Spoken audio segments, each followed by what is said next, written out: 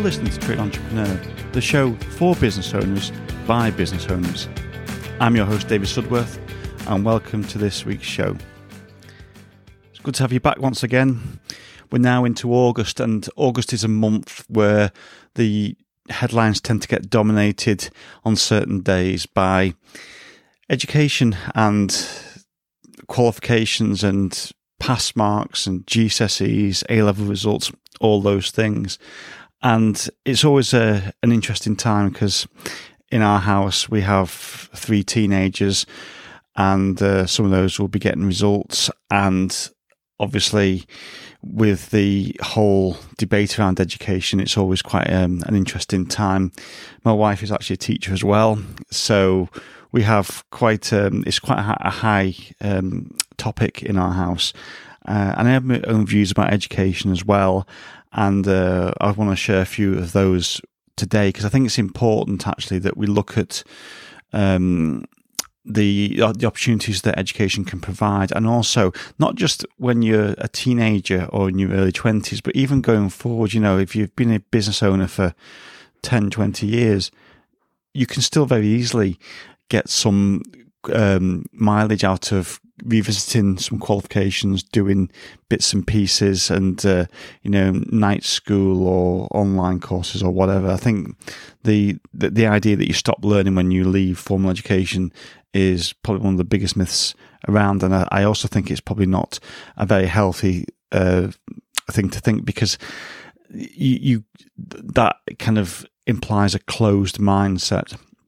So today's podcast is going to be about education, about, it's going to be aimed at school leavers and college leavers, but it's also going to be aimed at business owners as well, because I think there's a lot of stuff which actually falls between all those three elements. So a bit about myself, because I think it's important you understand where I'm coming from. I left school 26 years ago with A-levels. I really excelled in foreign languages and English language and English literature. I was disinterested, to say the least, in all the rest of the subjects. So things like maths and science, technology, I wasn't particularly fussed about.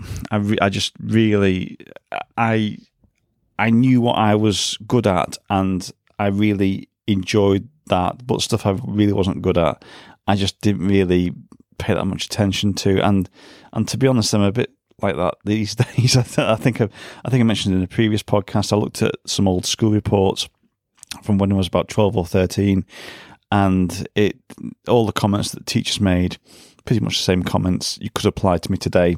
I think the idea that kids suddenly have a personality transplant when they turn to adults, I think more often than not, the seeds are sown quite early on in life, and you may have certain characteristic traits which change, but generally speaking,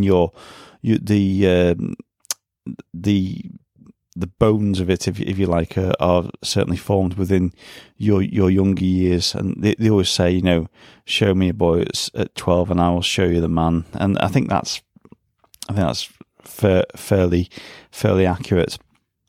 So I went to college and I did foreign languages and I did English, and I didn't really know what I wanted to do. I probably had an idea that I probably would want to be an interpreter or work with languages, but I always kept English on because I was always interested in journalism, in marketing, in public relations. And when I got to university, after I've completed my A-levels, I decided that actually journalism was a path that I wanted to go down. So I went and got a degree in journalism and management.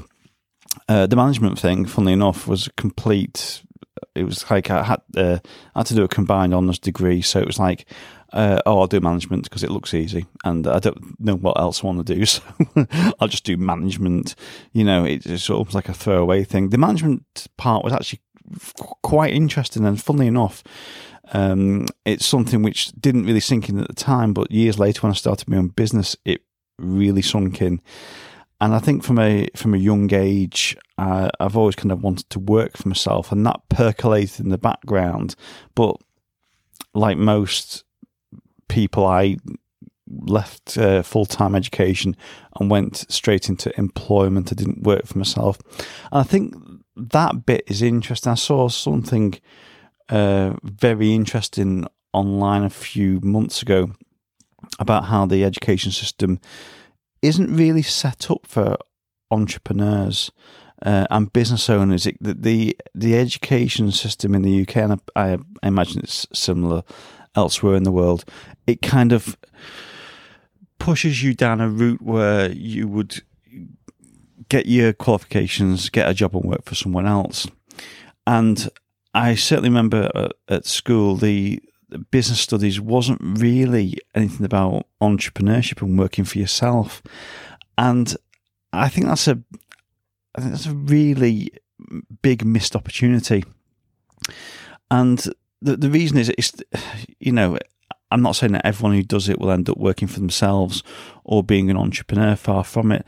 But then again, people do science and RE, doesn't mean to say they're going to turn into vicars or scientists. But nevertheless, you have a broad curriculum, and I think one of the things missing in the curriculum, that has been missing for a long time, is actually about business and running businesses. Because I think even if you don't do it, you still have an appreciation of what it would be like to run a business, and therefore you may have more of an appreciation if you're from a customer's perspective, just as much as you would do if you were actually running the business yourself. I think we do get it the wrong way around. In a way, we skill up for the jobs which require the skills like being a scientist, being a painter, being a decorator, being a plasterer, being a chimney sweep, or whatever. But we don't skill up on the business part of it. And one of the reasons that there's so many businesses that quote unquote fail is not because the businesses themselves are bad in terms of the service that they provide. That there's a lot of highly skilled tradespeople who have businesses that fold, and the reason they fold is, quite frankly, they're no good at the business part of it. We don't put enough emphasis on that. We put all the emphasis on the technical aspect. We talked last week about one of my favourite books is the E-Myth, and again, the E-Myth hones in on the fact that we put all our eggs in the technical skills basket, but we don't put it in the business side. And that is why so many businesses really struggle, because they just can't get the knowledge in the brain quick enough to be able to make a successful business. And it's a real blind spot that I don't think it's clearly not just an issue in this country, it's a issue in countries around the world. But I really do believe that by focusing on business skills, it will help everyone, regardless of whether you end up working for yourself or not. So that's my little soapbox out of the way regarding that. In terms of, obviously, if you're finishing school or college, generally speaking, now you have to go into some kind of education or training. You can't just go and get a job and that's the end of it. There has to be some further element of training if you're leaving school, in the UK at least. And I would strongly advise anyone who is going down that route to grab it with both hands, because I think one of the big issues, and this was certainly something which came to the fore pretty much when I was in my early 20s, there was a big push by the government to send people to university. And that's kind of been a bit looked down on in recent years, like, why are we sending all these people to university? They don't need to go to university.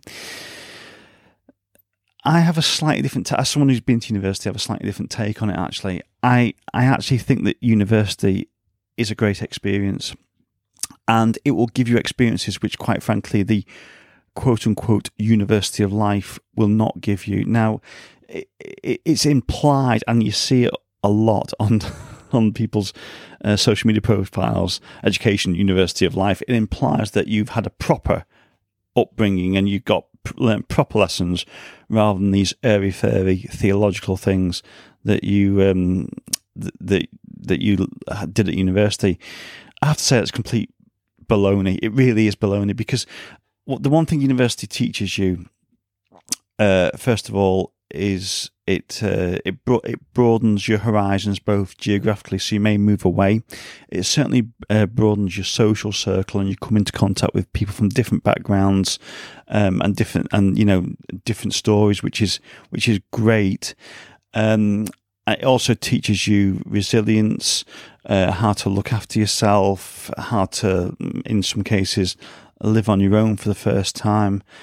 Which, if you go straight into a job, you may end up being, through circumstance, living at home for longer, and that those apron strings, for want of a better word, aren't broken. So going away and or even living at home and doing a university degree, it really can broaden your horizons. But there are some people who just don't fancy that for whatever reason. Again, there's nothing wrong with that. I think a hybrid system is good, whereby we have the education and the training, but we also allow people to learn on the job as well. And I think because of that, I think we're ending up more with more people who are doing white collar work, who maybe after years of doing it, a bit like myself, decided they wanted to do blue collar work. The idea was that if you graduated and went to work for a bank and it was a job for life, and that was, that was the respectable way to do it. That kind of idea has now fallen by the wayside. People are much more flexible in terms of their aspirations. I mean, the idea that someone would get a degree, work in a white collar industry, and then become a chimney sweep. Actually, if you go back 50, 100 years ago, that would have been like unthinkable. It would have been the other way around. It would be a chimney sweep who worked their way up and they got out of the dust and the dirt, and they had a respectable job in white collar. That's completely gone now, and that's a great thing, because what's happening now is, because of kind of almost like a reverse is happening. What you end up with is people who have got the white collar skills, and they've got that as the nuts and bolts, the grounding, and they can learn the blue collar skills. I've always said that it's much easier to learn a trade if you've got some kind of basic infrastructure in place, in terms of you know how to run a business. I've certainly always said, when you're recruiting, don't recruit on skills alone. That is a really bad idea. Recruit on character and drive and determination, because actually that's the thing that'll get people out of bed in the morning. That's the thing that will motivate people. At the end of the day, if they haven't got that, if they're not I hate this phrase, but I will use it because I can't think of a better one. If they're not self-starters, then they will, once the initial learning the trade has become second nature to them, they will then start to potentially struggle. And also, these days, trades, a lot more is expected of trades. People are... I actually did a Google search earlier today, and I just put in tradespeople gripes, and I got loads and loads of responses from the likes of, online forums and articles about why are tradesmen so unreliable. And the stories, I've been waiting 3 weeks for this quote and they don't get back to me, and they will only talk via text and all that. People now expect much more from trades. And you can take two views of that. You can either say, well, tough. This is the way I work, and that's the end of it. And a lot of people do that, and a lot of people will continue to do that. Or you can actually understand where the market is going and tailor your service accordingly. I'm not talking about the service in terms of the technical aspect, but the business aspect as well. And this is where a lot of trades fall down. So, and the reason they fall down is partly because of the fact that the educational route in this country and other countries doesn't see it as a whole picture. It just sees it as the technical aspect. It doesn't see it as the business aspect as well. It just sees the technical bits, and I really do think that's something that we need to get straightened out, because I think it gives everyone a much more level playing surface. Whereas at the moment, because of what's happening in some industries, people are coming into it from white collar professions like I have. You've got the advantage, really. You've got the advantage over someone who's been in, say for instance, you trained as a painter and decorator, and you'd had a background in business, and you'd had a background in customer relations, and there's someone else who's been in painting and decorator 30 years and just done painting and decorating. I guarantee within a few years, the person who's got that larger white collar hinterland will do better in business than the person who's been in it. This is what's I always find it quite funny in a way, because it's like, I've got 30 years experience in plastering, I've got 30 years experience in painting and decorating. That's great, but have you got 30 years experience in business? Because if you haven't, then you will still always have that kind of that gap in your skill set, which is very important to plug. So my advice is always get the business experience as well. So if you're a school leaver and you're wanting to go into a trade, that's fantastic, absolutely, 100%. But get the business experience.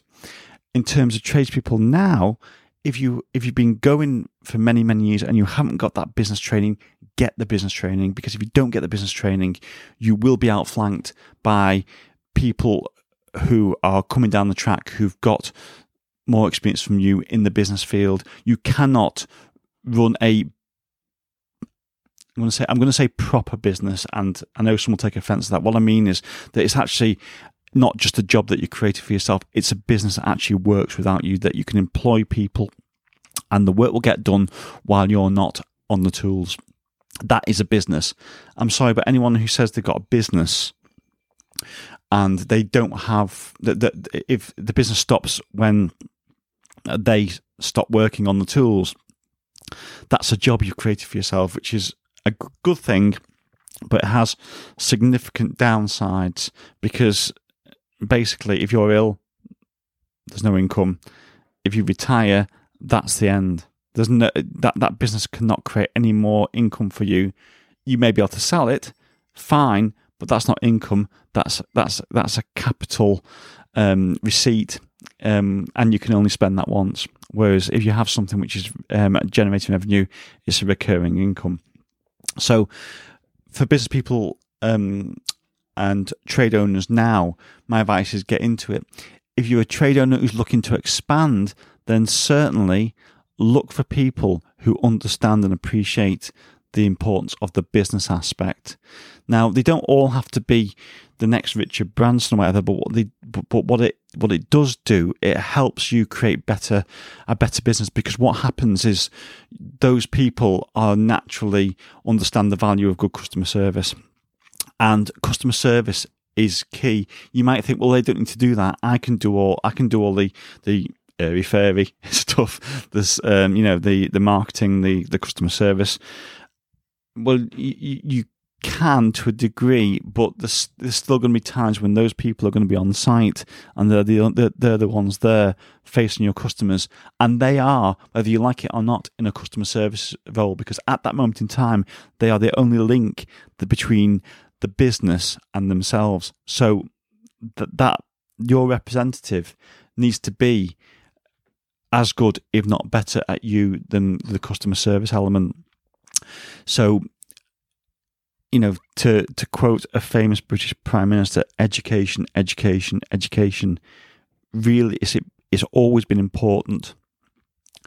You don't necessarily have to have the qualifications. You can end up with you can leave school without many qualifications. The likes of Alan Sugar did it, and so on. Completely get that. So I'm not saying that you have to have degrees and all this business to do well in business. What I'm saying is, if you don't have that natural drive, and some people do have that natural drive and can completely blow this argument out the water, but they are the exception, they're not the rule. If you look at them, there's actually very few compared to the amount of businesses that are running in the UK. Those people who've done it that way. We always hold them up as a beacon and saying, well, you don't have to go to university because they didn't. Look at what they did. They are exceptional people.